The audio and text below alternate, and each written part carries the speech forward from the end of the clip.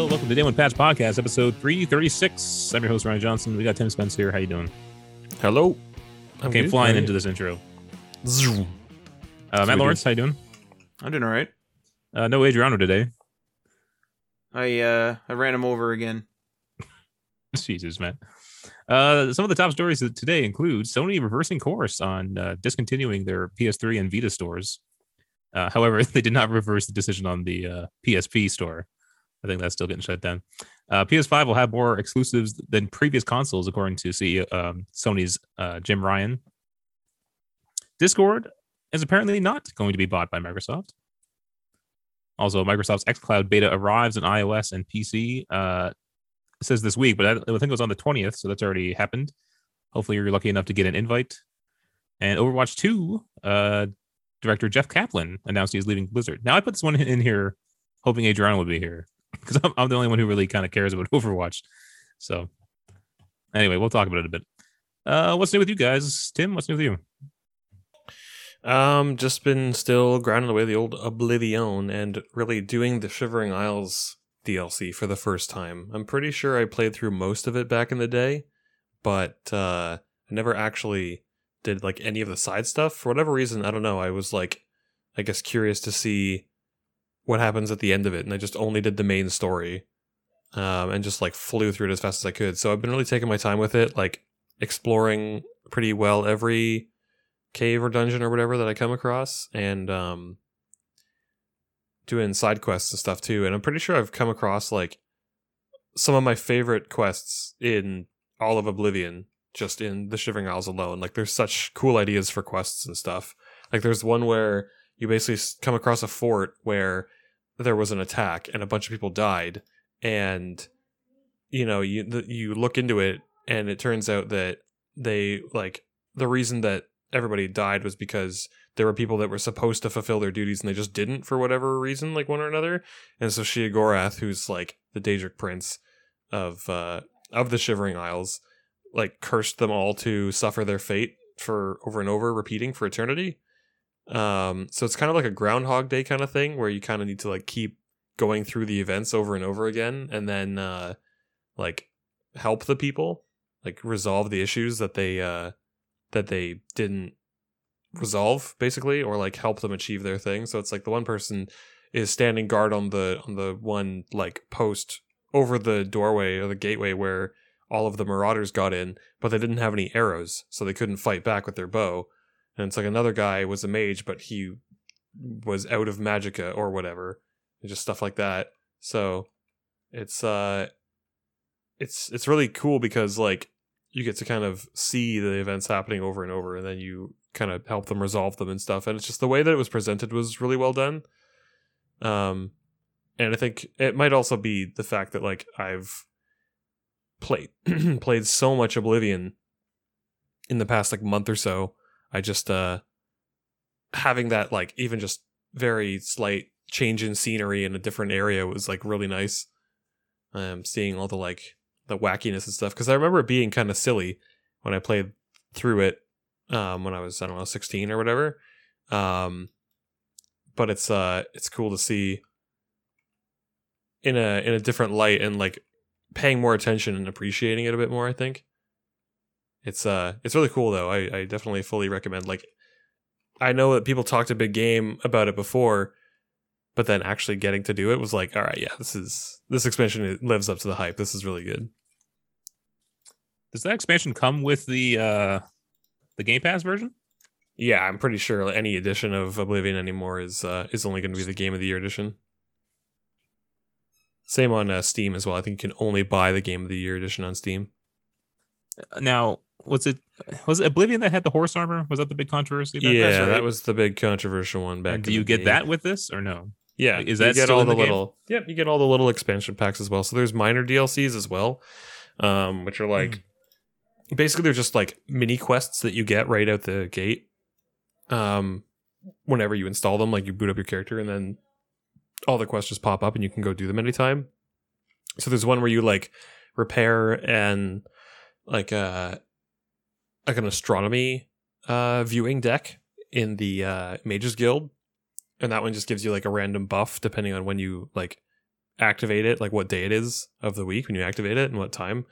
There's one to get like a mysterious like weapon that's like the demon dagger kind of thing. Then there's obviously the horse armor, and then there's some player houses too. There's like a big mage's tower called Frostcrag Spire. There's a warrior fort that's called Battlehorn Castle. That there's one's like great. Yeah, Battlehorn's really good because it's cool because there's sort of like some of them even have fairly lengthy quest lines to follow as well. So the Battlehorn one is cool, and there's little side things too. Like if you hunt Minotaur or mountain lions or Spriggans or whatever, and you bring back their parts, there's like a guy who like that you hire eventually when you like have kitted out the castle, who will like taxidermy the stuff for you, so you can have like a hall full of bears and minotaurs and mountain lions and stuff. It's cool. And then there's like a like a pirate cave, and you can become a pirate leader kind of thing. You can like send out your crew, they'll go get loot for you every week. There's like a vampire cave. There's a bunch of stuff. So it's pretty cool. And I kind of ignored all of that stuff because I only ever kind of wanted to do the same things over and over as a kid when I played this game. So like doing the main story and like or doing the Thieves Guild or that sort of thing. So it's been really cool to kind of work my way through all these DLCs and check out all the stuff I missed, because it's like I've have so many hours in Oblivion over the years, but there's so much of it that I really never dug into. And it's kind of like it's when you it's like when you have this thing that you really really love and you've played it to death and you're like, oh man, I wish there was more, like something new, something fresh, and then it's just kind of been there the whole time that you never even decided to dig into. So maybe my experience is kind of unique, but yeah, it's been really really good to go back through it all again. That's pretty cool to find something you like so much that you didn't try when you were younger. And Yeah, have it I still don't be know. something new and refreshing. Yeah, it's like I don't know. I've played hundreds of hours of Dark Souls, but I've done absolutely everything in it. So there's nothing fresh that I could do in Dark Souls anymore, aside from like Right. maybe like a playthrough that like a build I've never done before kind of thing. But even then, it's cool to like see new content, like voice acting and characters you've never met before and things like that. What's your thoughts on Knights of the Nine? Because I know that game that gets not as much hype as Shivering Yeah. Isles, but like I actually don't like it. Yeah, I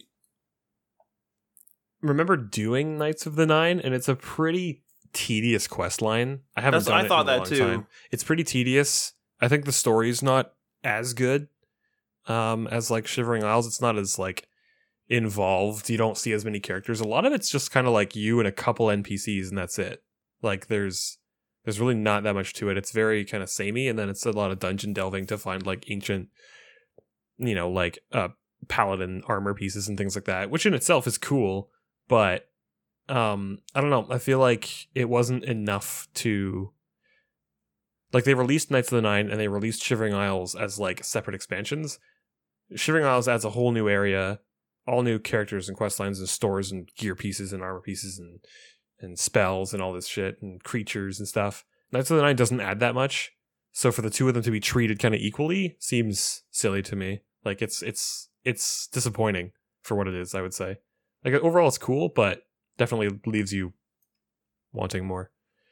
I kind of found that Knights of the Nine was kind of it kind of felt like the classic like Knights of the Round Table type of thing. Maybe that's why people like it so much. I know it's not actually that story by any means, but it's kind of like that realm of knights or whatever. And Well, and like with these games too, like I kind of like to RP the characters a little bit, so like I try to make decisions based on like what I think that character would do. And like, so if I have like, I'm not going to do all 4 guilds with one character. Like I'm not going to do Thieves Guild and Dark Brotherhood and Mages Guild and Fighters Guild, because it's like, what kind of person does all that? Like it's not the kind of character that this character is. Like if you were going to do a 100% completionist run, like for the sake of that, then maybe, yeah. But for example, like I did the Mages Guild and the Dark Brotherhood on my playthrough, because Dark Brotherhood's like, anybody could be an assassin or like a murderer or whatever. And I kind of wanted to see if I could do the Dark Brotherhood perfectly with magic only, which isn't super doable, to be honest. But then like, yeah, I did all the Mages Guild and that was fun, but like I don't I wouldn't really want to do like a fighters guild, but only use magic. I guess it's kind of a gimmicky thing you could do, but and then like thieves guild and only use magic. But aside from that, like so when it comes to Knights of the Nine, I'm just like, why would a wizard seek out like this ancient set of paladin armor? That doesn't make any sense. So I just have kind of thought like for RP purposes, it doesn't make sense that my character would do the Knights of the Nine. So Doing it I'm for not fun. doing Knights of the Nine. Yeah, like I would do it, but maybe on like a different character. I can't remember if the DLC in that game, I believe Shivering Isles does have a level suggestion. I don't know if it's a requirement. I know that in Morrowind, Solstheim is notoriously difficult, and you're supposed to really not even approach it until level 20-ish. I think Shivering Isles has a similar thing. I wonder if Knights of the Nine does. I don't really remember that. But I don't know. I was curious if it did. Like, did it warn you when you went through the portal the first time? No, you can. So the thing about Oblivion is that like the whole game is scaled to you. Like nothing is there isn't really any area that you shouldn't go Right. at level 1, except for maybe like specific areas where specific enemies spawn. Like there are certain caves where these special kind of trolls spawn, and like trolls would be really friggin' hard to kill at level 1. Yeah. And I think there's like one grove that's like south of the Imperial City where the unicorn is, where I think minotaurs always spawn there. Yeah, like, protecting guarding the unicorn. Guarding the unicorn. Yeah, But I might be wrong. I haven't gone there at level 1 in like 10 years, so I can't remember. But there are certain areas, but it's not the vast majority of the game. It's like a couple of places, and like when you go into Shivering Isles, it didn't say anything like that. What's funny is like the only things that have a level requirement are the Daedric shrines. So, right. Like Nocturnal and Hircine and Hermaeus Mora, etc. They all have a level requirement. Mm-hmm. So that's the only things that you really can't do in this game at level 1 are like any of the Daedric shrines. I'm pretty sure even the lowest level requirement, because they all have like a different requirement. I think even the lowest level requirement one is level 2.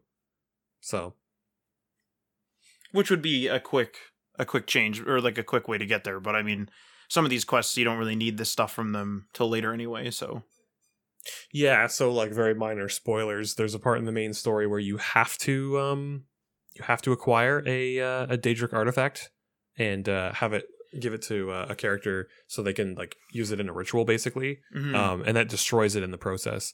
So the only one that you can get at level 1 is a recurring item in the series, the sword Umbra. Oh yeah. Always exists in the game's inventory no matter what level you are. You just have to go to a certain character and they have it. So you can do that. And I'm pretty sure that's what the like level 1 speedrun of the game uses. Like they just go straight to that location, they kill the character, they take the sword, and then they do the main story up to that part and give the sword as the artifact. But I don't know. Overall, like Oblivion's a really good game. I think that it doesn't get the like Skyrim gets all the hype, I think, but I think Oblivion is really that good balance between like an old school RPG and a modern RPG. It really fits in between Morrowind and Skyrim really well, I think. Morrowind is a little too OG RPG for me. And Skyrim is kind of they simplified too much for the sake of accessibility, I think, in Skyrim. Just the fact that you can't even like make your own magic spells and stuff like that, and a lot of the, I forgot all about that. Yeah, and then a lot of the storylines for the main guilds and things are not as cool. No, definitely not. As in Oblivion, like the Dark Brotherhood, way worse. Although I forgot there's a portion of the Dark Brotherhood in Oblivion that is really tedious. It's like, go here, kill this person, go here, kill this person, go here, kill this person. And there's no like special way to do it, no special requirement. Mm-hmm. It's like 5 quests in a row where it's like, go to the dead drop, get the contract, go kill the person, go to the dead drop, get the contract. And it's like there's a story purpose to it. But the first half of Dark Brotherhood is really, really good, and then the middle is like, or I guess just after the middle is kind of tedious, and then the end is super, super good. But yeah, Dark Brotherhood and Skyrim is like poopy poop dog water compared to Oblivion. Everything in Skyrim, I don't know, it just felt very like watered down. I feel the same as I can't remember. I can't really remember any of the quests, short of maybe some of the early ones in that game in Skyrim at all. But I can remember a bunch of the Oblivion quests. Everybody remembers the Murder Mystery Mansion. Oh yeah, there's one in Fallout 4 as well. Yeah.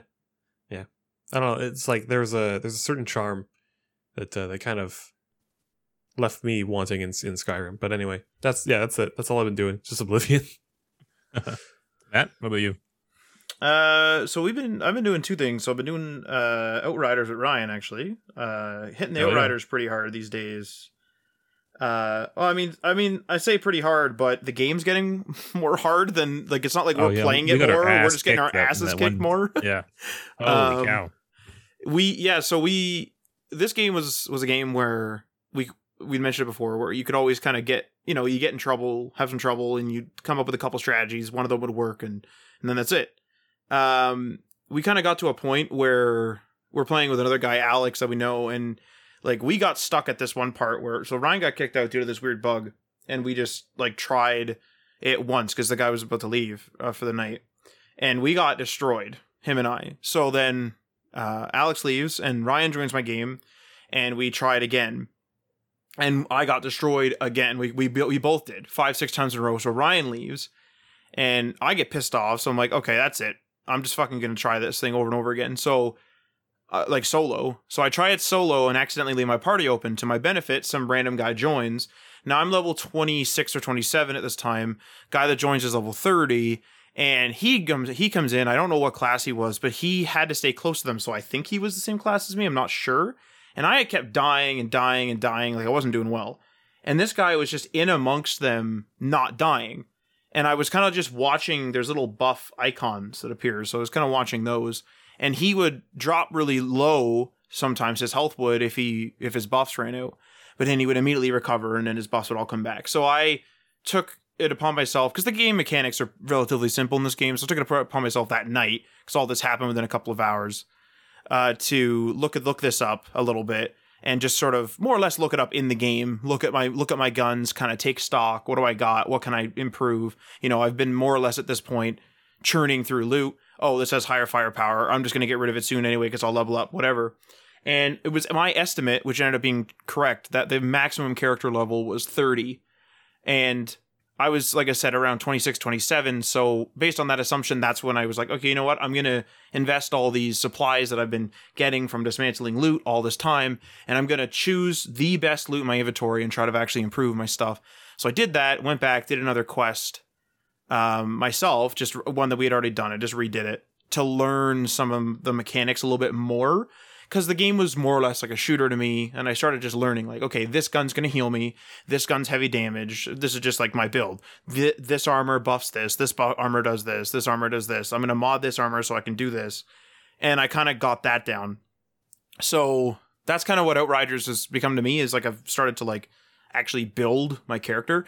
What I like about it, though, is that it's not like a traditional game, like a looter shooter, where it starts getting really complicated choosing what gear is the best. It's almost just like a Call of Duty attachment system, where you have two mods on your gun, and there's a few effects. You can level up the gun's effects, or you can level up the gun because the gun has like a generic level, like, hey, this is a level 33 gun, whatever, right? And you can upgrade that. And then there's just two mod slots. You can only mod one of them, and then the other one gets locked forever, but as far as I know, but the other one that you modded, you can keep changing it out. So you can just keep trying new things with that one mod, just make sure the one is the one that you want. So I kind of changed my skills to be tailored to the equipment I had and stuff like this. And that's kind of where we're at. Although we still have trouble. Like we did the next night, we did a bunch of the game. Probably, I mean, I've never played it before, but I'm going to guess probably 70% of the act that we're on. And we got to a point where it was just Ryan and I, and we were just doing a side mission. And we get to this end room in this side mission, and this big like shaman warlock or something shows up.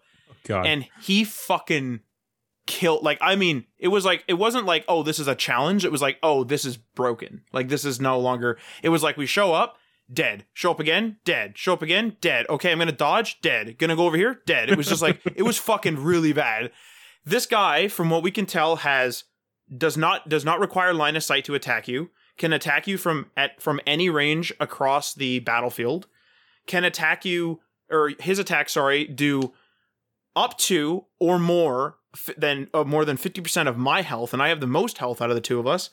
And we were shooting at him for a while because it took us 5-6 tries to kill all the ads around him because the ads were also hurting us, and it was just him, and he still fucked us over. So I looked it up, and it's our, and when I say our, I mean like myself and the community seemingly online. It appears to be that this guy's bugged, so that it's just this one enemy that appears to be, for some reason, I guess, locked at a higher level or is just way too strong, because we turned the world tier down 1, and we've never had to do that before.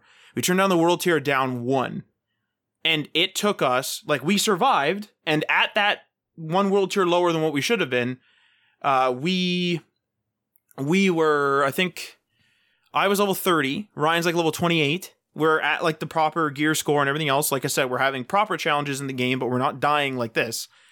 And at this level, he would still take 50% or more of my health in an attack.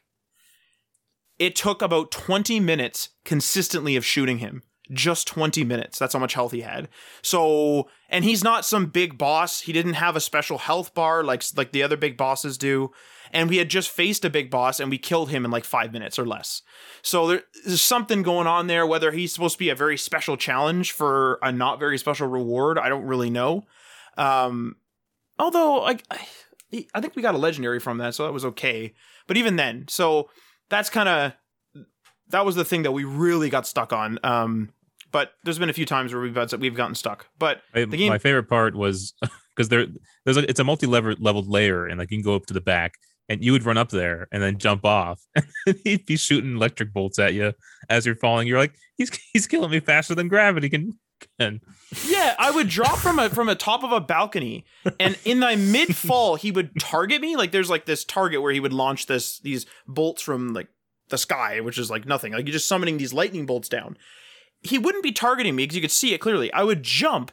I'm falling, and not even that far. He would target and hit me before I hit the ground, without line of sight. It's just like, holy fuck! Like it's just that was a thing. But I don't know. We're pretty equipped. I have a legendary helmet and 2 legendary weapons now. So we're kind of just going to be pushing the story probably with Alex, just trying to beat it, because we're probably, I don't know. I'm going to say at the most, total estimate, like I said, never played before, I'm going to say at the most 6 zones away. And some of the zones only have by now. Yeah, and some of the zones only have like 1 or 2 missions. So I would say 6 zones away at the most based on the size of the map. But then again, there's probably some end game stuff that you can do that might be in one of the sections of the map. So I'm not sure. But anyway, it's still super fun. No complaints other than that one guy. The challenges were fun to beat, even that one big challenge we had. And I learned more about the game and stuff like that. On the Morrowind front, I did one long play session. I kind of prefer to play Morrowind in a long play session rather than keep coming back to it. So I did one really long play session this week, and it was about 4 or 5 hours maybe, and so not really long, and I did. So I have before the last act in that 3-act thing, like I've mentioned over the weeks. The last act is 2 quests, 2 missions, whatever. And I need to get these 6 votes, basically. 3 of the houses are done, that's already over. And I have 1 vote from one of the other tribes, and I'm half done another one. So this one guy wanted me to do a quest for him, I did it. And he's kind of scummy, so he was like, oh, you actually did it. Oh, okay, well, in order to get my vote, I need you to do this. Like, he's kind of being a jerk. So I need to do that. So I'm about a mission and a half away from the end of the game, basically. Because the end of the game, without reading up on it, to me is like, you have to kill this one big guy. And then I think there might be like a follow-up quest. But this sort of filler section, as I've been referring to it as, is sort of ending, which is nice. So yeah, I got about a mission and a half to do. And then I'll be in the home stretch, which usually when I get to a home stretch of a game, I just do one hell of a long play session and just knock it out. So that'll be good. And then at some point, Tim and I were talking about, we want to maybe try there's a multiplayer mod Yeah, Open Morrowind. That's basically, it's what it's called. It seems fairly easy to do because Mhm. like the people that made it, it's actually there's another mod that basically like runs a server or like lets you connect two servers that exist, and I believe they're local hosted. It just gives you the ability to connect to other people. So there's two major mods, but there's enough support behind it and development that you basically just run an install wizard, and then it's good to go. It's pretty wild. And I feel like Morrowind for me would be a lot more bearable with multiple people. Maybe it would make the game way too easy, but it doesn't matter if it's easy, if it's fun, right? So Well, that's the thing with Morrowind too, and that's something I wanted to mention was, my character's come a long way. I have like 100 acts, and I've been working on the same like heavy armor skills and a little bit of medium here, a little bit of light armor here and there, just depending on what I'm wearing, of course, and armor, of course, and stuff like that. And like I'm at sort of like that end game level I've mentioned before. I'm flying around. I got all these enchanted items, this, that, and the other thing.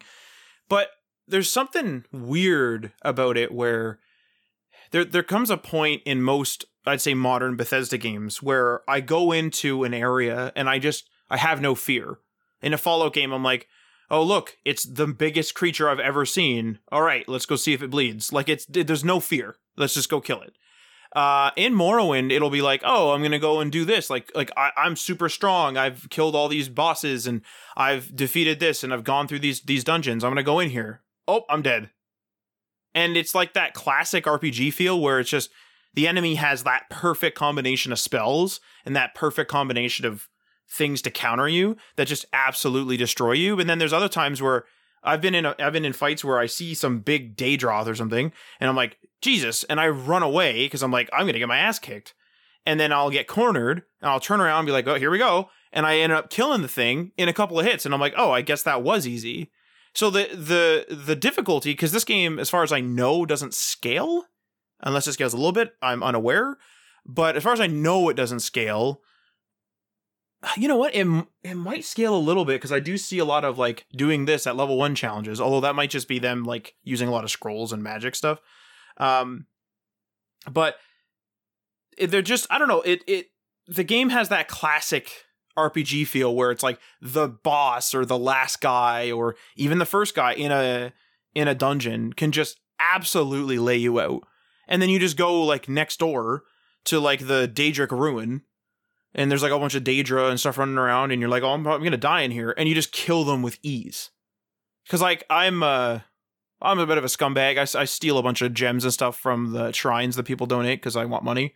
And so, and so like, I feel like everybody does that though. Yeah, like so like Daedra or Dremora or whatever spawn on me, and I kill them. They drop a Daedric weapon, and then I sell that too. So, although Daedric weapons in this game are super valuable, same with Ebony. I have like almost 100 Gs.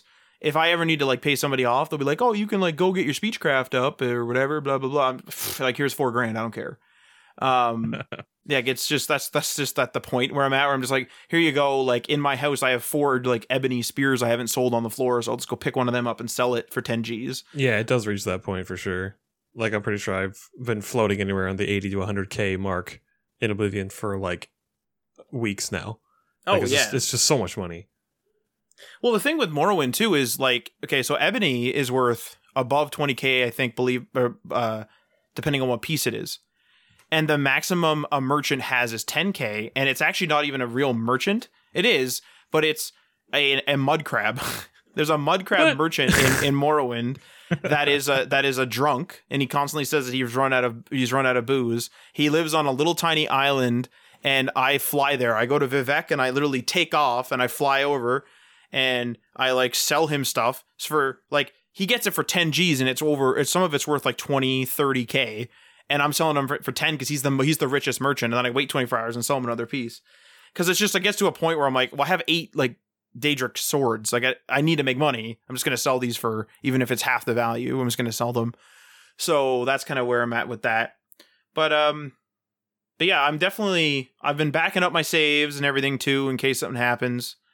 And And I don't know.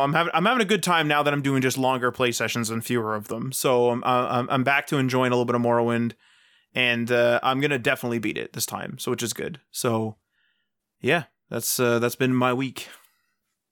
Other than Outriders for me, we and then Matt was part of this too. We finished all the archive mission challenges in Overwatch, and one was kind of like really difficult to do. Storm Raging, and it's where like enemies get more difficult to kill if they're enraged, and you can see they're enraged. They're kind of all sparkly, glowy, and stuff. And if you kill them, their rage spreads to other enemies who aren't enraged. We're having so much trouble with it. We tried multiple times, kept dying, and finally, me and Matt actually did it with 2 random people, and that was pretty quite the accomplishment. Yeah, we tried it. Because we've actually did these challenges over a few weeks. I think maybe 2.5 weeks ish, 2 weeks. Yeah. Because the event's been going on. I don't care personally about the event. I don't know anything about Overwatch, but I just kind of wanted to do these challenge levels. And we beat quite a few of them the first time we played, like all just right in a row. Had a bit of trouble with a couple, beat those, and then this last one was really killer. And this was like sort of, I guess, the third night, and we only tried for like an hour or more each night. And it was all 4. It was like, so Marty was there, Adriano was there, Ryan, and myself. Marty had some connection issues and had to leave. This was on the night that we beat it. And Adriano played with us for a while, but then eventually left. And I was just like, again, this is just like how my motivation works in my head. So like I get pissed off at something and I'm like, that's it. Like I'm fucking beating this. Like now I'm angry. I don't even care about Overwatch. Now I'm angry. Now I'm beating this. And so I told Ryan, I'm like, I'm going to get a drink. I'm going to leave my party open if you want to join. And that goes to Adriano too. If you want to join, go ahead. I'm going to fucking go back in here, even with randoms. Like I'm learning how to beat this thing. And then we went back in and we just kicked ass. But we actually, funny enough, it wasn't just luck or whatever. Although there was a little bit of that because of the randoms. But we learned an interesting strategy, which is, if anyone's listening to this and needs to beat this thing, is that what we did was we had Mercy as our healer, big heals, heavy damage with Bastion, and also some little bit of self-healing. I was Orisa, so I was barriering us, but I can't heal. But I also can like use that shield thing or whatever. So I'm heavy damage and like a tank, but without healing capability. And then Echo. Now the key thing with Echo is that you need a lot of damage and you need a lot of healing in this thing. And like I don't know whether Ryan would agree with this, but that 4th character was always the question. Like, do we do more heals? Do we do more damage? Do we do a hybrid? But if you choose a hybrid, they're not great at heals. They're not great at damage. They're just a hybrid sort of character. And Echo just chose what she wanted to be. She would mimic Bastion to be the damage if we need more damage in that moment. If she need more heals, mimic Mercy. And it was just a perfect, like our Mercy died and you guys drew this big guy's fire away from me at the end. This is the part we always died at.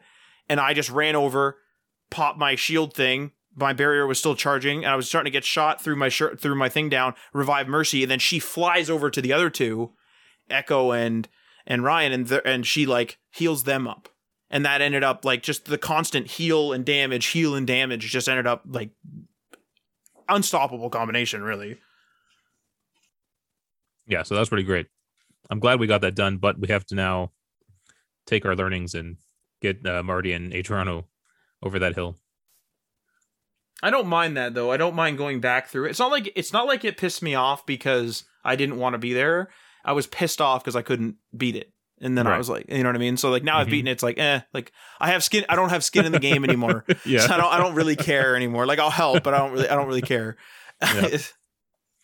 All right, let's hop into our stories for the week. Oh, also I'm playing COD Mobile as usual. Stories for the week. Oh, and I came first place in Battle Royale. So, how many? No, just the one. I don't play Battle Royale often just because it gets my heart going too much, and I get pretty worked up, especially when you're down to like the last like 2 people.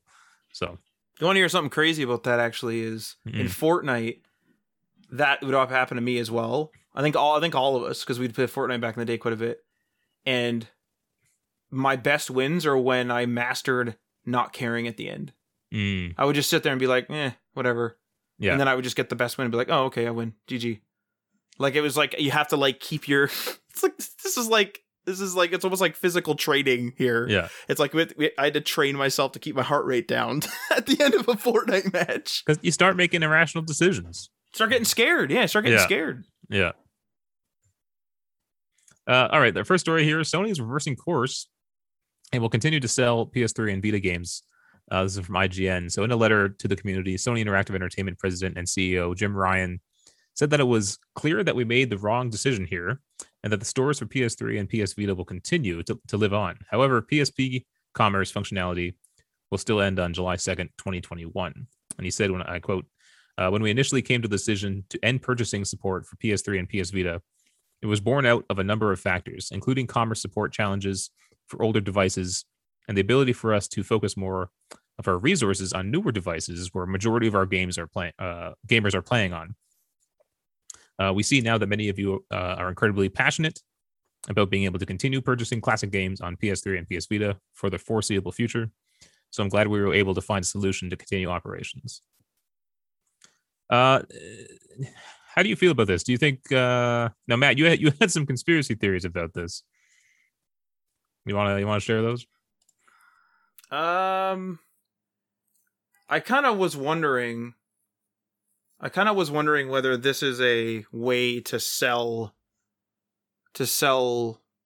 more titles, if that makes sense. So obviously, and this is just total speculation. I have no evidence. I'm not even sure if I believe this is true, but I think I made a comment in a chat where I was like, it would be really interesting if they announced this closure, got some influencers and stuff like this to make videos, because I didn't ask them, these influencers, as far as I know, to make these videos, but I saw at least one video of like, pick up these 6 games before the place, like the game store closes, whatever, the PS store closes. And I wonder whether it was to drive sales. Now, again, that's totally tinfoil hat, whatever, but it would be super interesting if it was done to either sell PS Now subscriptions, which may or may not be the case, but really to almost like kick people in the ass who still have a PS3, even like to be like, hey, you better buy all these games, or like people that like Adriano was saying that he was going to go back and buy 6 games or something. I think he said because he wanted to ensure that he had the licenses. Mm-hmm. I honestly think this is just Sony and Microsoft are in a battle of goodwill at the moment, and Xbox is clearly winning that. And so I think when they got all this negative press that they were closing these stores, they kind of had no choice but to reverse its course. It was kind of like when Xbox raised the Xbox Live Gold subscription price. Everyone freaked out, and then they had to reverse that decision. It's kind of like these boardroom decisions that make sense when you're all sitting in the boardroom. Oh, here's a whole library of games that's costing us money, and people aren't buying as much on here. Let's shut it down. Right? That makes sense as a business. But then the people get angry and they're like, oh, well, we got to figure out a way to make this viable then.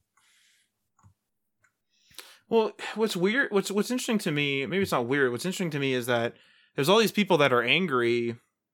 I want to know whether they were shutting it down based on age or was it due to activity?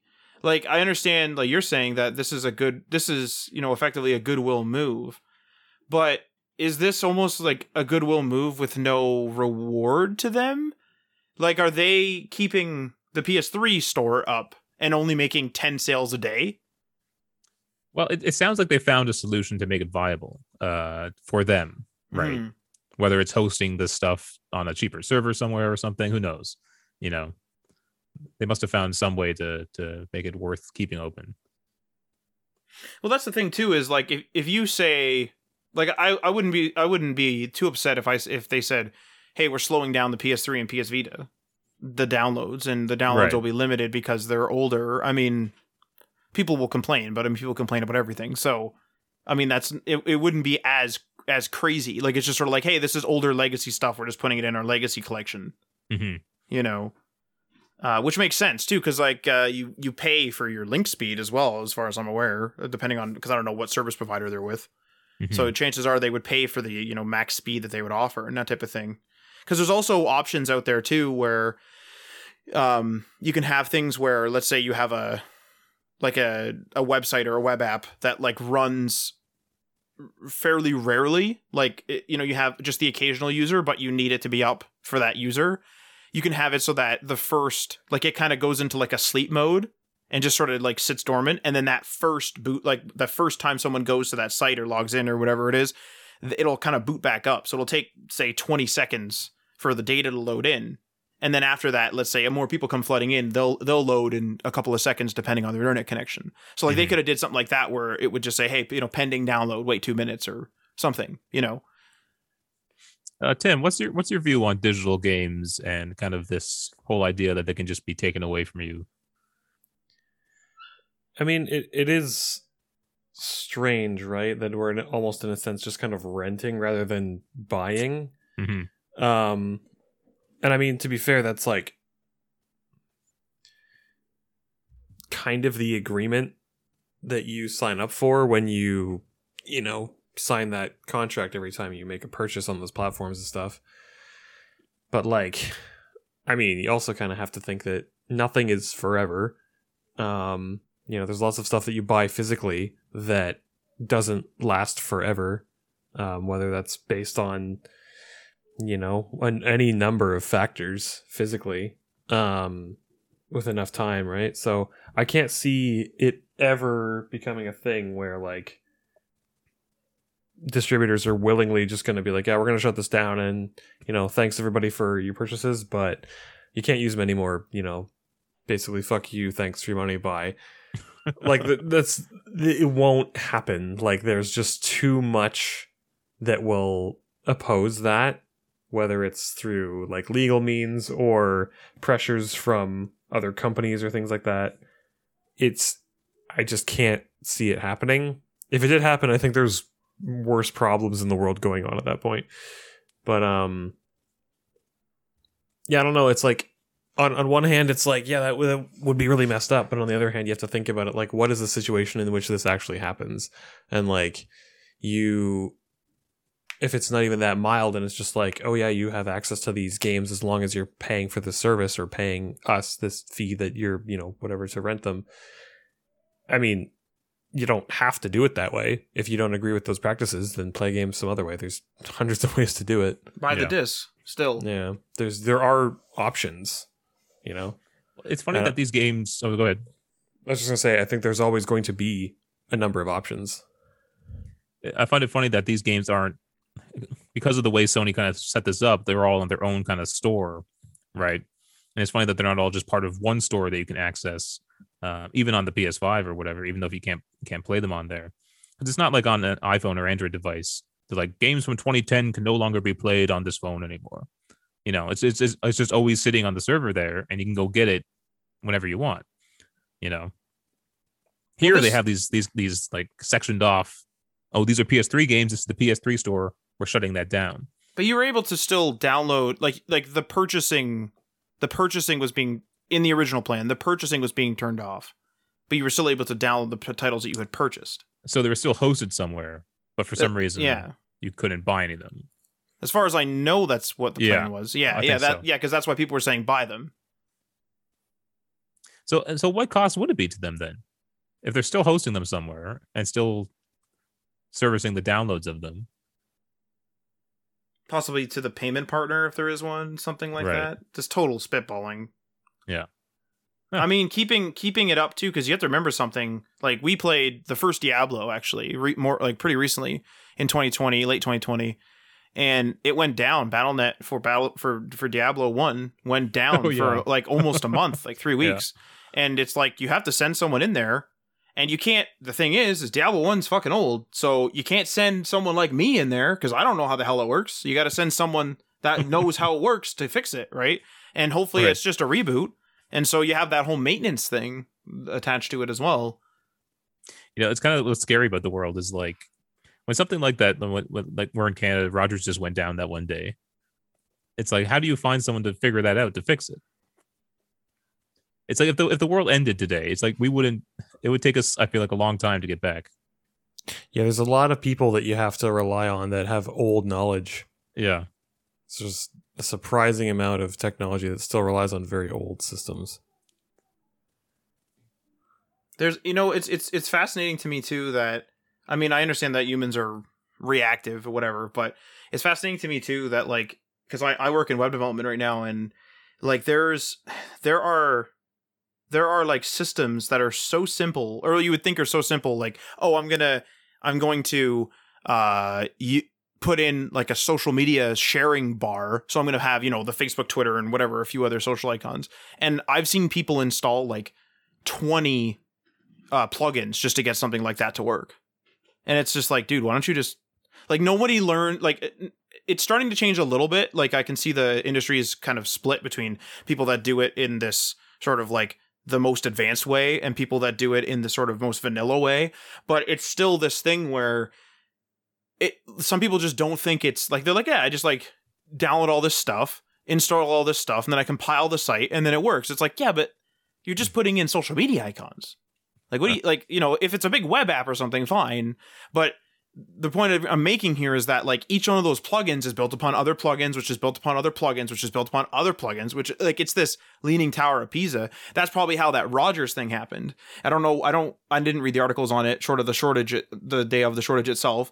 So I don't really know what happened, but like, I wouldn't be surprised if it was like someone's plugin of some other third party updated, like that would be and then all of a sudden just everything died. Like, it would be, it's that simple. It's that easy of a thing to make the whole thing come down. House of Cards. Exactly. That's exactly what it is. In more PlayStation news, PS5 will have more exclusives than previous console, says Jim Ryan. This is from GameSpot. So in a statement to the Japanese publication Nikkei, that was translated by VGC, Ryan seemed to downplay concerns that Sony was branching out to other platforms too much. And he says, we have been quietly but steadily investing in high quality games for PlayStation, and we will make sure that the PS5 generation will have more dedicated software than ever before.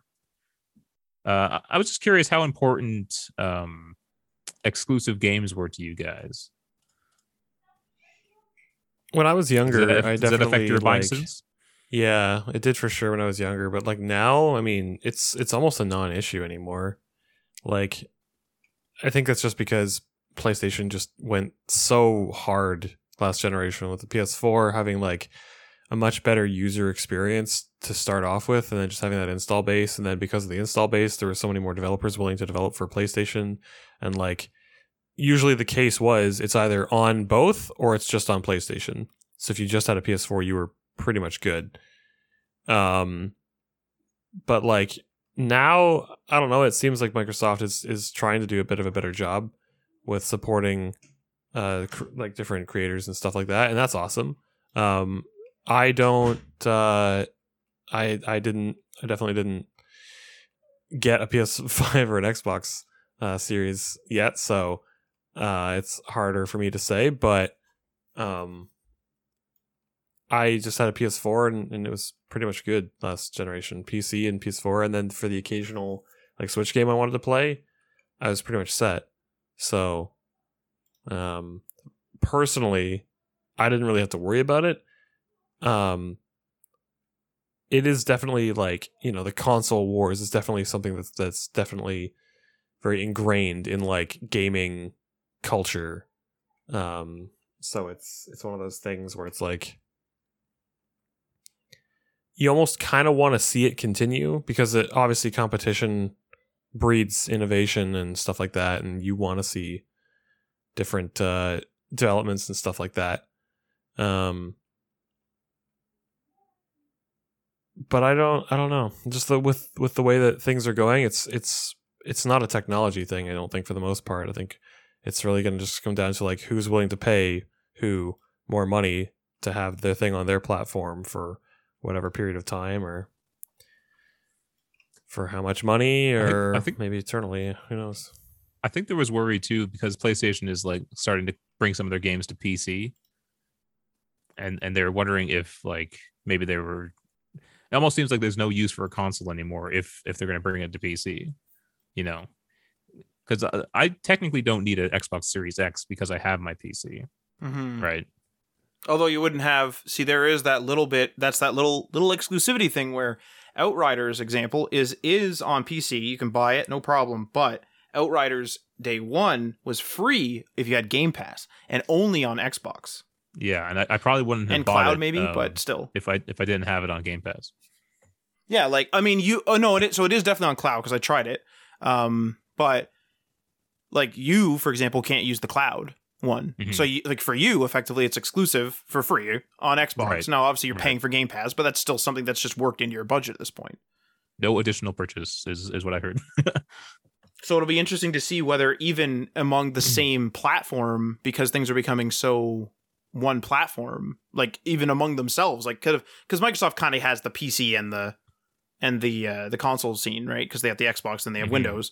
So even though Windows is more than just a console, but like the thing is, I guess is what I'm trying to say is like even with that being so samey, Microsoft might say no, like make sure Game Pass pushes more people toward whatever PC this time, Xbox this time.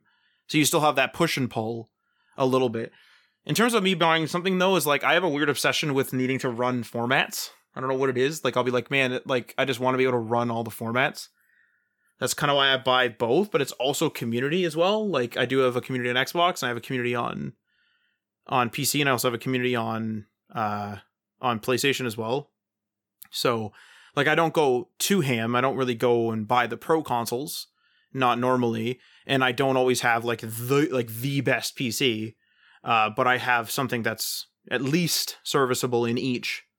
My PS4 was hardly serviceable near the end, but still. So the exclusives don't really matter to me because I don't really play exclusives either. I do, but I don't think about it much.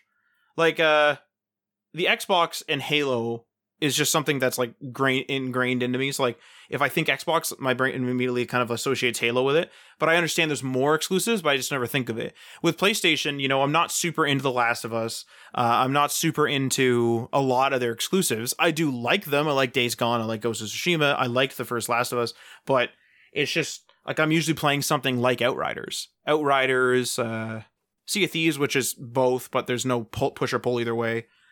Which is, or not PS5, but PC. And although that would be a hell of a release on PS5, but still.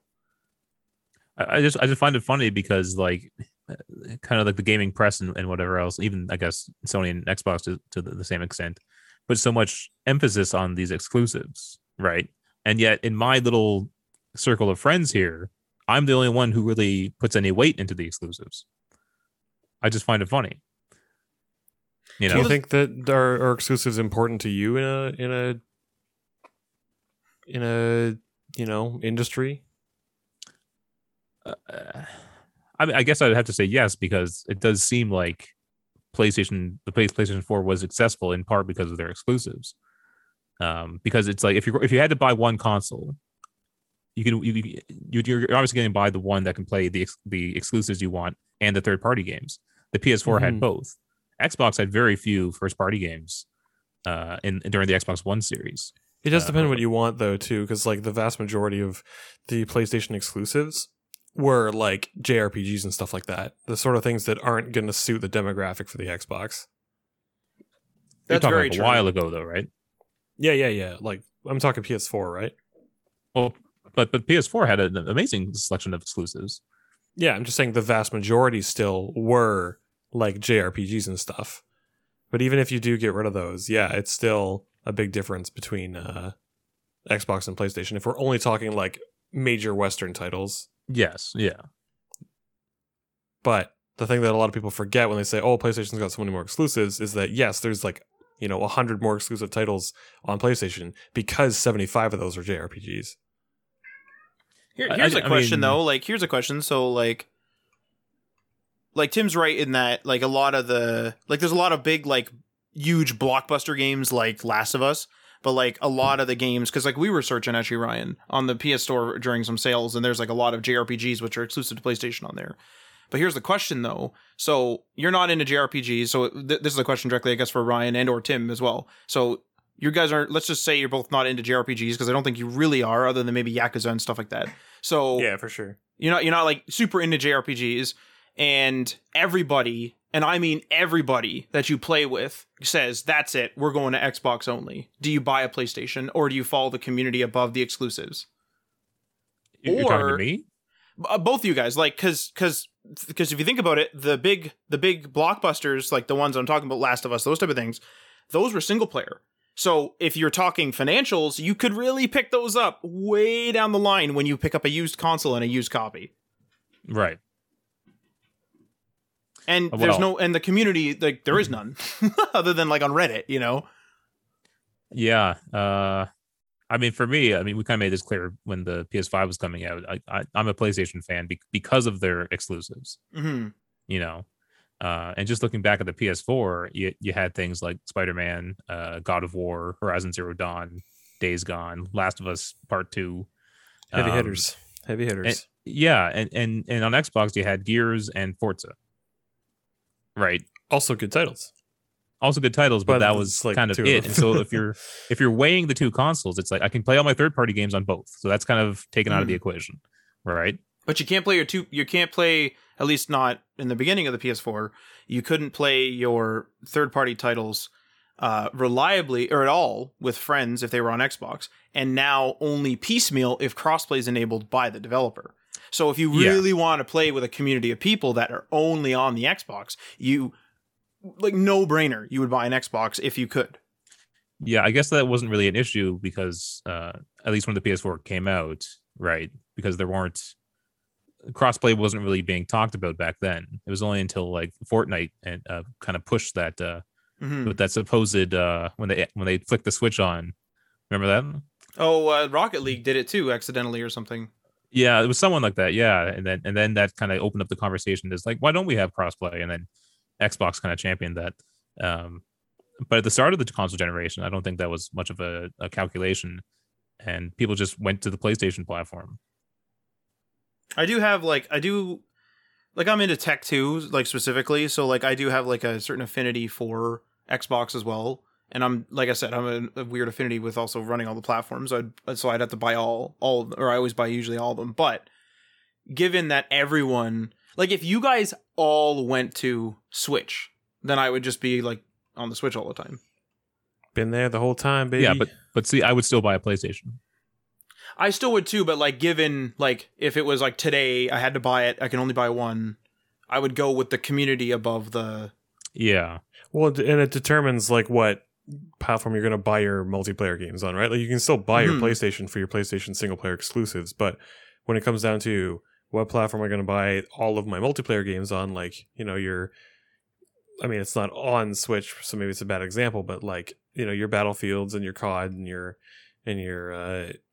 you know, It Takes Two and Among Us and Minecraft and, you know, whatever else you might want to play with your friends. You're gonna that's which one that we're talking about, right? You know, what's interesting too is with this whole like streaming thing, I wonder if there'll be a day where something like Stadia or even Game Pass, the cloud one, becomes like the main thing. Or it's like, that's it, I'm going to like the offerings right now are ridiculous from, say, Game Pass. PlayStation allegedly has some sort of competitor to them, probably a relaunched PS Now if I had to guess, but whatever. And let's just say there's like these crazy offerings are still happening, but they're even bigger now because now there's a big war. There might be a time in which it's like when the PS5 is all tired and done, people will be like, or like, even if it's not that, right now the PS5 kind of is my main console, but if Xbox keeps pulling me in with Outriders, Xbox is going to just naturally become my next console. So these streaming platforms might really seal the deal. The good part about that is that usually, yeah, PS Now included. I was gonna say Stadia, but Stadia is not included in this. But if you sign up to one of these streaming services that gives you like a collection of stuff, which is not Stadia unless you have Stadia Pro, then everyone has the same games, and you don't have to necessarily have a box. So like if you're playing those multiplayer games, like I think I mentioned this before, is that with these streaming games, I'm not really a fan of streaming single player games too much, but because I have to rely on the internet, but relying on the internet for a multiplayer game already happens. So like if I have to stream Overwatch, as long as the latency's fine, like who cares? Because if the internet's out, then I'm not playing Overwatch anyway. All right, moving on to our next story here. Discord reportedly dismisses Microsoft's deal. This is from The Verge. The popular online chat app was reportedly in talks to sell to Microsoft in March for a price that valued Discord at over $10 billion. Discord was reportedly in talks with at least 3 other companies besides Microsoft. Other past potential suitors included both Amazon and Epic Games, according to Bloomberg. But even with the big name options, Discord has reportedly decided to stay independent and consider a potential public listing to build on its success. Discord has around 140 million monthly users and earned about $130 million in revenue in 2020, but it still isn't profitable, according to the Wall Street Journal. Is this good? Is this bad? Do you think Microsoft, or they should have sold to Microsoft? I think Adriano thought it would be a bad idea. You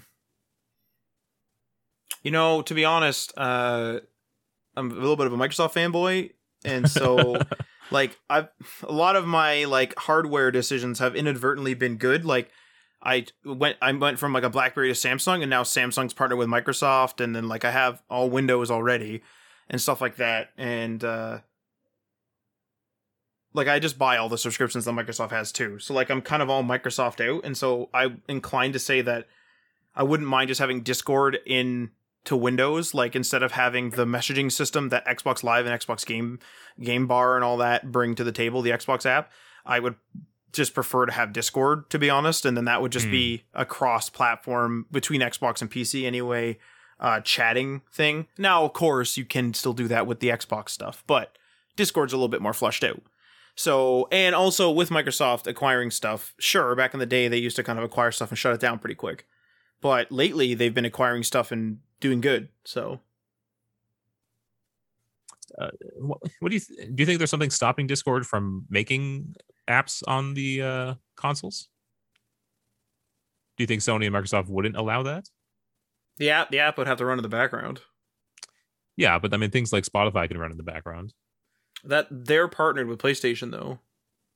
I don't know how the Xbox One works, but the PlayStation Music shut down, and then Spotify came in. Yeah. So right. I don't know if Spotify has to have a partnership to run specifically like that on an Xbox. I don't really use many apps, so I don't really know. But actually, just speaking of things running in the background, it's funny that I just recently saw someone tweet that the PS3 had the 256 megabytes of RAM. What? No way. Yeah. Really? Yeah, it did. Yeah, that's right. Holy 360 had 512. That's why it could have parties run in the background. Just having a double could allow you to have parties, and the PlayStation couldn't. That's so funny. Man, and that was they were running chaos games too, like The Last of Us was on the PS3. Yeah. 256 megabytes of RAM. Yeah. Oh yeah. What? It's insanity. Wild.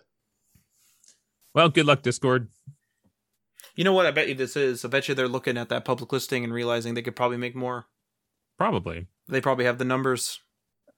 Even though they're not profitable, but I mean, they're definitely popular. So that's tech companies, though. Pay $2 to get a $1 client. Yeah, but is this just off of subscriptions for Discord? What's it called? Nitro. I have Nitro actually. Wow. There are other ways to support Discord for sure, but like I wish that there was more incentive for Nitro, because as it stands, there really isn't all that much, and like a lot of people don't buy it because they're like, there's just not that much to it, you know.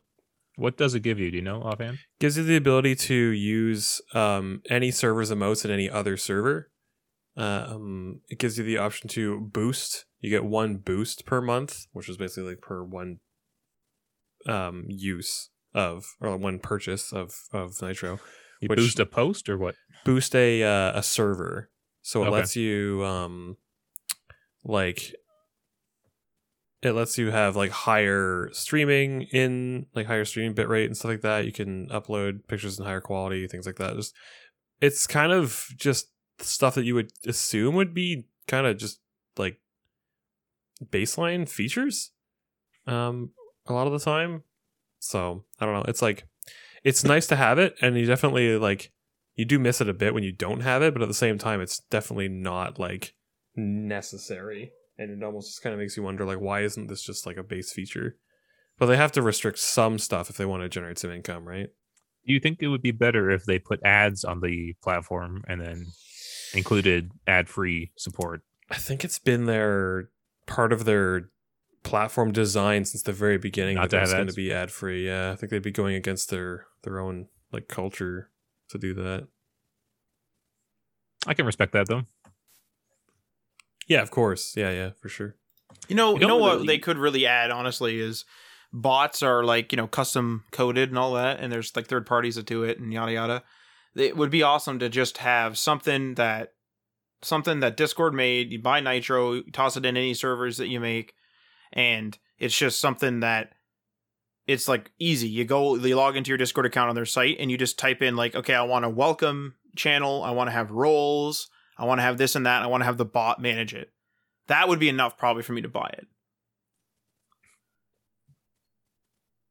They don't really rub it in your face either. I had a little trouble finding where to actually subscribe to Nitro.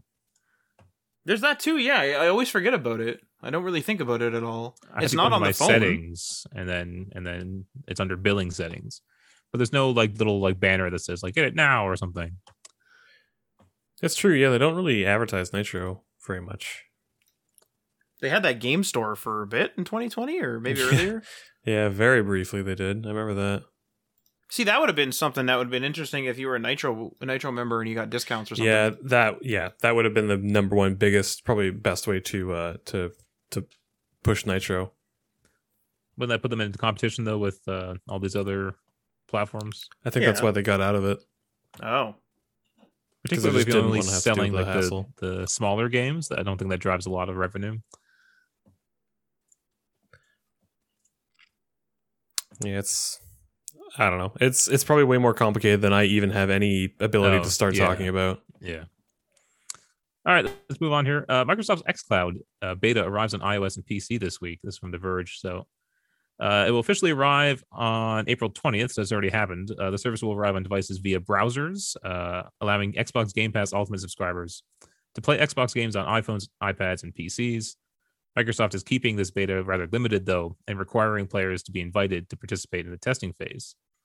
The service will be accessible at xbox.com/play, where Xbox Game Pass Ultimate subscribers who've been invited to the beta will be able to play Xbox games through Edge, Chrome, or Safari browsers.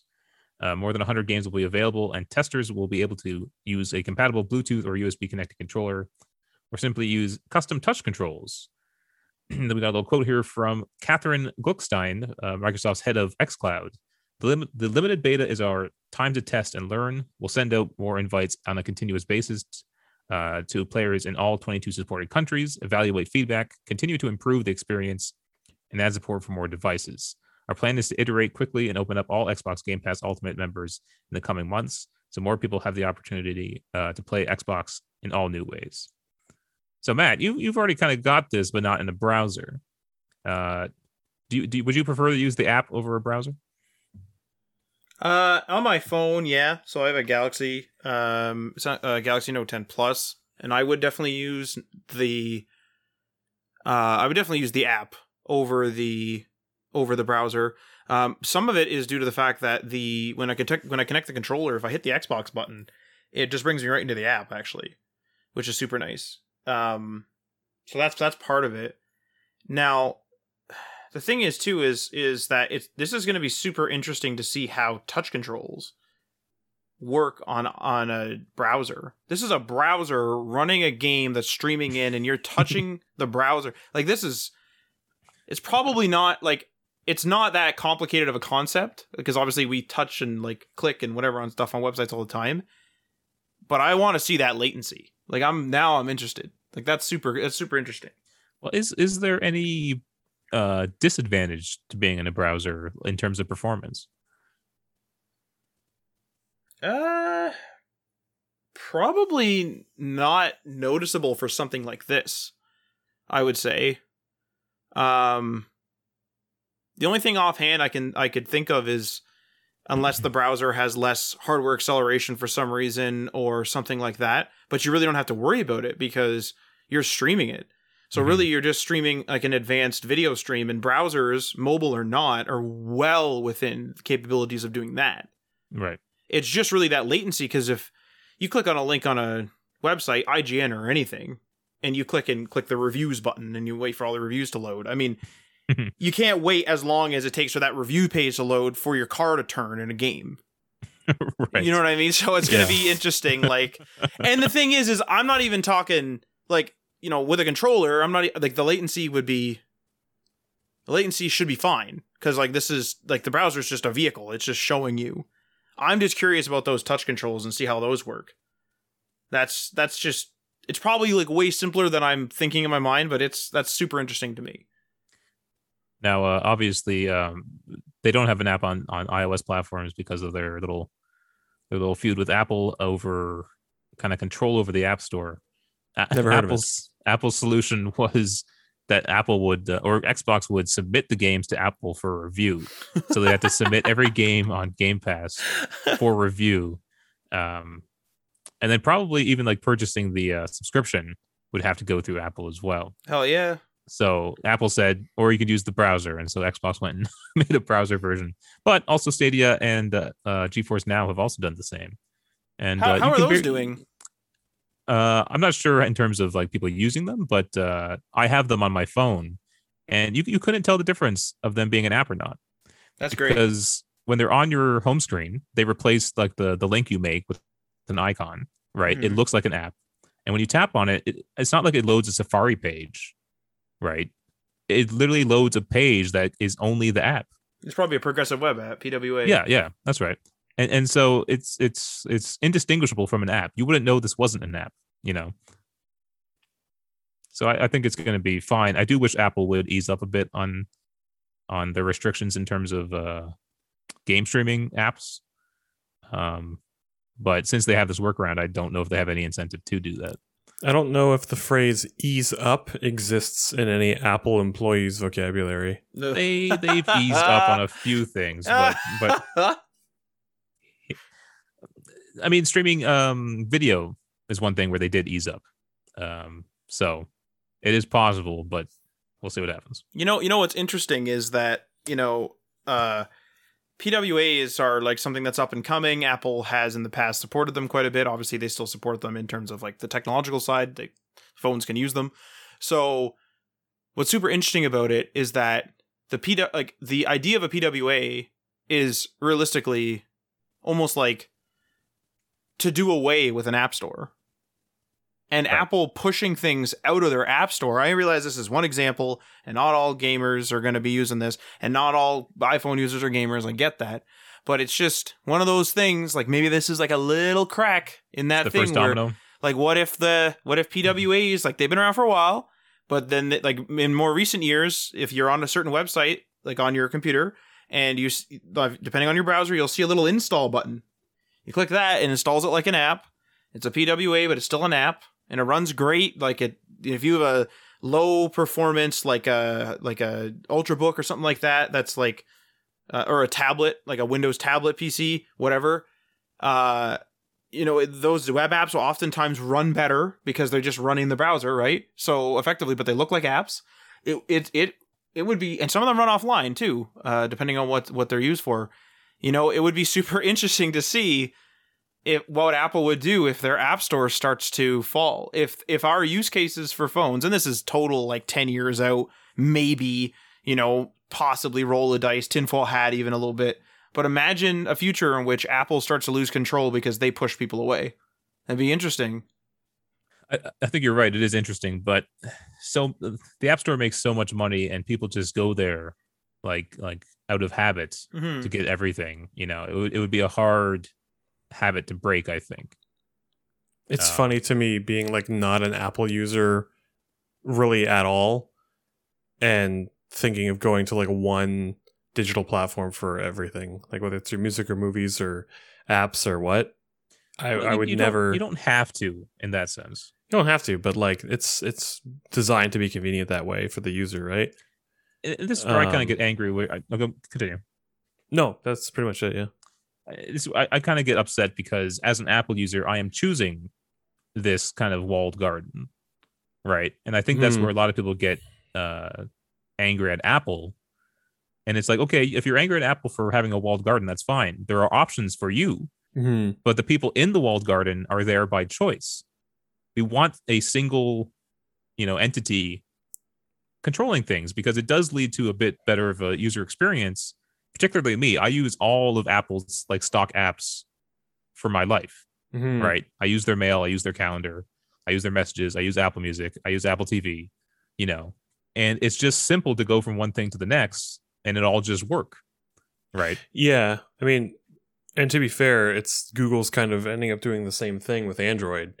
Is you kind of end up relying on a lot of Google apps to do all the same thing. And I will admit that I do use Google for a lot of what I'm trying to accomplish. But at the same time, like, I also have that freedom to, if I want to download a third-party app on my Android phone, I can do it. If I want to, do these things that require a little bit more freedom, I'm not locked by my software developer or by my hardware manufacturer that like only certain things are allowed, which maybe I feel like that's where a source of a lot of Apple users' frustrations is that it's more so that like if they want to kind of stray a little bit, you're screwed. Apple has to give you permission. That's the thing. Right. What's interesting too with a cell phone is cell phones are just sort of like a thing of life now. And a lot of people, like you're saying, people are choosing to be in the walled garden. That's totally fine. Some people just choose an iPhone. They don't know what the hell they're getting into though. Yeah. Yeah. And then they'll be like, hey, what the like, why can't I just see the files on the phone and, yada, yada. Yeah. And it's because, like Apple has the separate files app and everything's in like these little silos and that type of thing. Yeah. And I'm not saying Apple's perfect. I like the way they do things, and I actually like them controlling it. I do think they do overstep their bounds in some areas, particularly in this case with the streaming apps. It's ridiculous for Xbox to have to submit every single game, to Apple for review when Microsoft's already done that, So I think there's things that they can work on with the App Store. But I think you are right, Matt. There could be some small crack. Little crack in that little globe there, in the snow globe, little one. Yeah, but it's not that big of an issue because the solution is already available on MacBooks and their Mac lineup, where you can go to any website, choose any app you want and download it. So it's not the end of the world if it breaks on the iPhone. It's more they lose a ton of money if that happens. Well, here's the question too, though, is in this is like, what if Apple, and I think we've said this before, what if Apple's just going to make their own game store? They don't have to make any games. They don't have to become a developer. They don't have to become a publisher. All they got to do is buy a data center, build an app, stream the games. Yeah. So, easier said than done, but also Apple's a huge company. So easier said than done for them, of course, Mm-hmm. Yeah. What if they just do that and then they just say, too bad. Like you guys have a little browser app and we have the top one. I'm surprised they haven't gotten more into gaming. And I mean, obviously they're into mobile gaming, right? But I'm surprised they haven't moved into more standard AAA gaming with how big it's become. I'm amazed that their Macs haven't like added more support for other graphics cards or anything to actually support, higher end games. I wonder if that's something where they're just like, they're so far beyond the point of adopting it now that they're just like, to start to develop for gaming would be to admit that they weren't the best at everything. So now it's like a hubris thing. Well, I'll tell you what though, they're switching over their entire lineup to their own developed Apple Silicon, which is kind of blowing away current Intel processors. So I wonder if they could actually make decent GPUs using their own silicon now. I kind of hope they do as a gamer. That's literally the reason why I invested in them because I'm all for it, man. I want in on that. Like, yeah, I'm all for it. If more competition is always a good thing. I think, especially when it comes to goddamn PC hardware. Like we really need more supply. Jesus. Yeah. All right, let's move on to our final story for the week. Overwatch 2 director Jeff Kaplan announced that he is leaving Blizzard. This is from GameSpot. So after nearly 2 decades at the Blizzard Entertainment, Overwatch director Jeff Kaplan is leaving. Kaplan announced his departure in a personal statement, while an official post on the Overwatch website wished him well and explained that what will happen to the game's management structure in his absence. Did Jeff Kaplan work on World of Warcraft at some point? Do you happen to know? Kaplan? I don't think so, but I can. Because he's been at Blizzard for a long time. So let me just see if I can Google what he's done here. Yeah, he was director for WoW. Oh wow, there you go. Oh wow, it's WoW. Do you have a time period? Like, was he from the beginning or was he? Yeah, I'm looking it up here. Elements of WoW. Kaplan's player versus environment elements of WoW, including quest design, the overall aesthetics for various dungeons and raids. He described his position as a medium between Metzin's creative elements and the programmers and artists of the level design team. Yeah, so director. Sounds about. He was eventually named director of WoW. So yeah. So he's had quite a storied history at Blizzard, and obviously as a fan of Overwatch, I'm sad to see him go. It does make me a little nervous about the future of Overwatch, but I think they'll be fine, hopefully. Anyway, that's it. That's all I got. Yeah, I mean, he was there for 2002 until this year. So that's that's a long time. Is he just retiring? Is he moving on to make his own company? Because he's not the first one to leave. There were those other devs who you worked on StarCraft, I believe. Oh yeah. That left to make their own studio, to make their own real-time strategy game again, because they want to keep the genre alive. Outside of StarCraft and things like that, they're Civilization, Hearts of Iron. Matt, you'll know better than I will. RTSs, they don't, or I guess Civ isn't real time; it's turn based. But real time strategy, it's kind of lacking. Like there's not a lot of competition out there. The genre isn't really reaching its full potential. I'd agree with that. Yeah. What's like Company Heroes 2 is still like super valid, and I mean the only thing off the top of my head, other than a bunch of indie games for sure, but the only thing off the top of my head is the New Age of Empires is coming out, which is a big thing. New Age of Empires, the Age of Empires definitive editions, which were the remakes of the old ones or the remasters, whatever they were, and I mean really like people are just sticking with the same RTSs, Europa, Hearts of Iron, Company Heroes 2. Yeah, it's Frost Giant Studios, which has been established by 2 ex-Blizzard developers. They're working on a real-time strategy game. Currently, the co-founders Tim Morton and Tim Campbell are the ones heading this initiative, and they say that their company is focusing on new RTS experiences. So it seems like it's going to be a studio dedicated to RTSs, which is an interesting prospect. All right. Well, thanks for listening, people. Now you can catch Tim on the Twitch.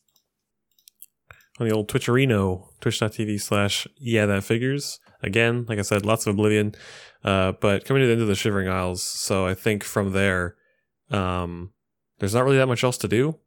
I've kind of done most of it that I want to do with it, and moving on to something new. I think I'm going to be starting up Majora's Mask, and I might be, just because I've been kind of playing it on and off, and I really want to get more into it and more through it. I've been playing enough Monster Hunter Rise recently, so I think I'm going to be doing more of that as well. Nice. So if that's your bag, feel free to come on by and let me know if you came from the podcast. That would be really interesting to know. We also stream on a Wednesday around 8:30ish, I guess. Twitch.tv/DamonPatchMedia. Almost said, yeah, that figures. Damn it, come on now. Thanks for the plug. Yeah. We'll see you guys next time. Peace.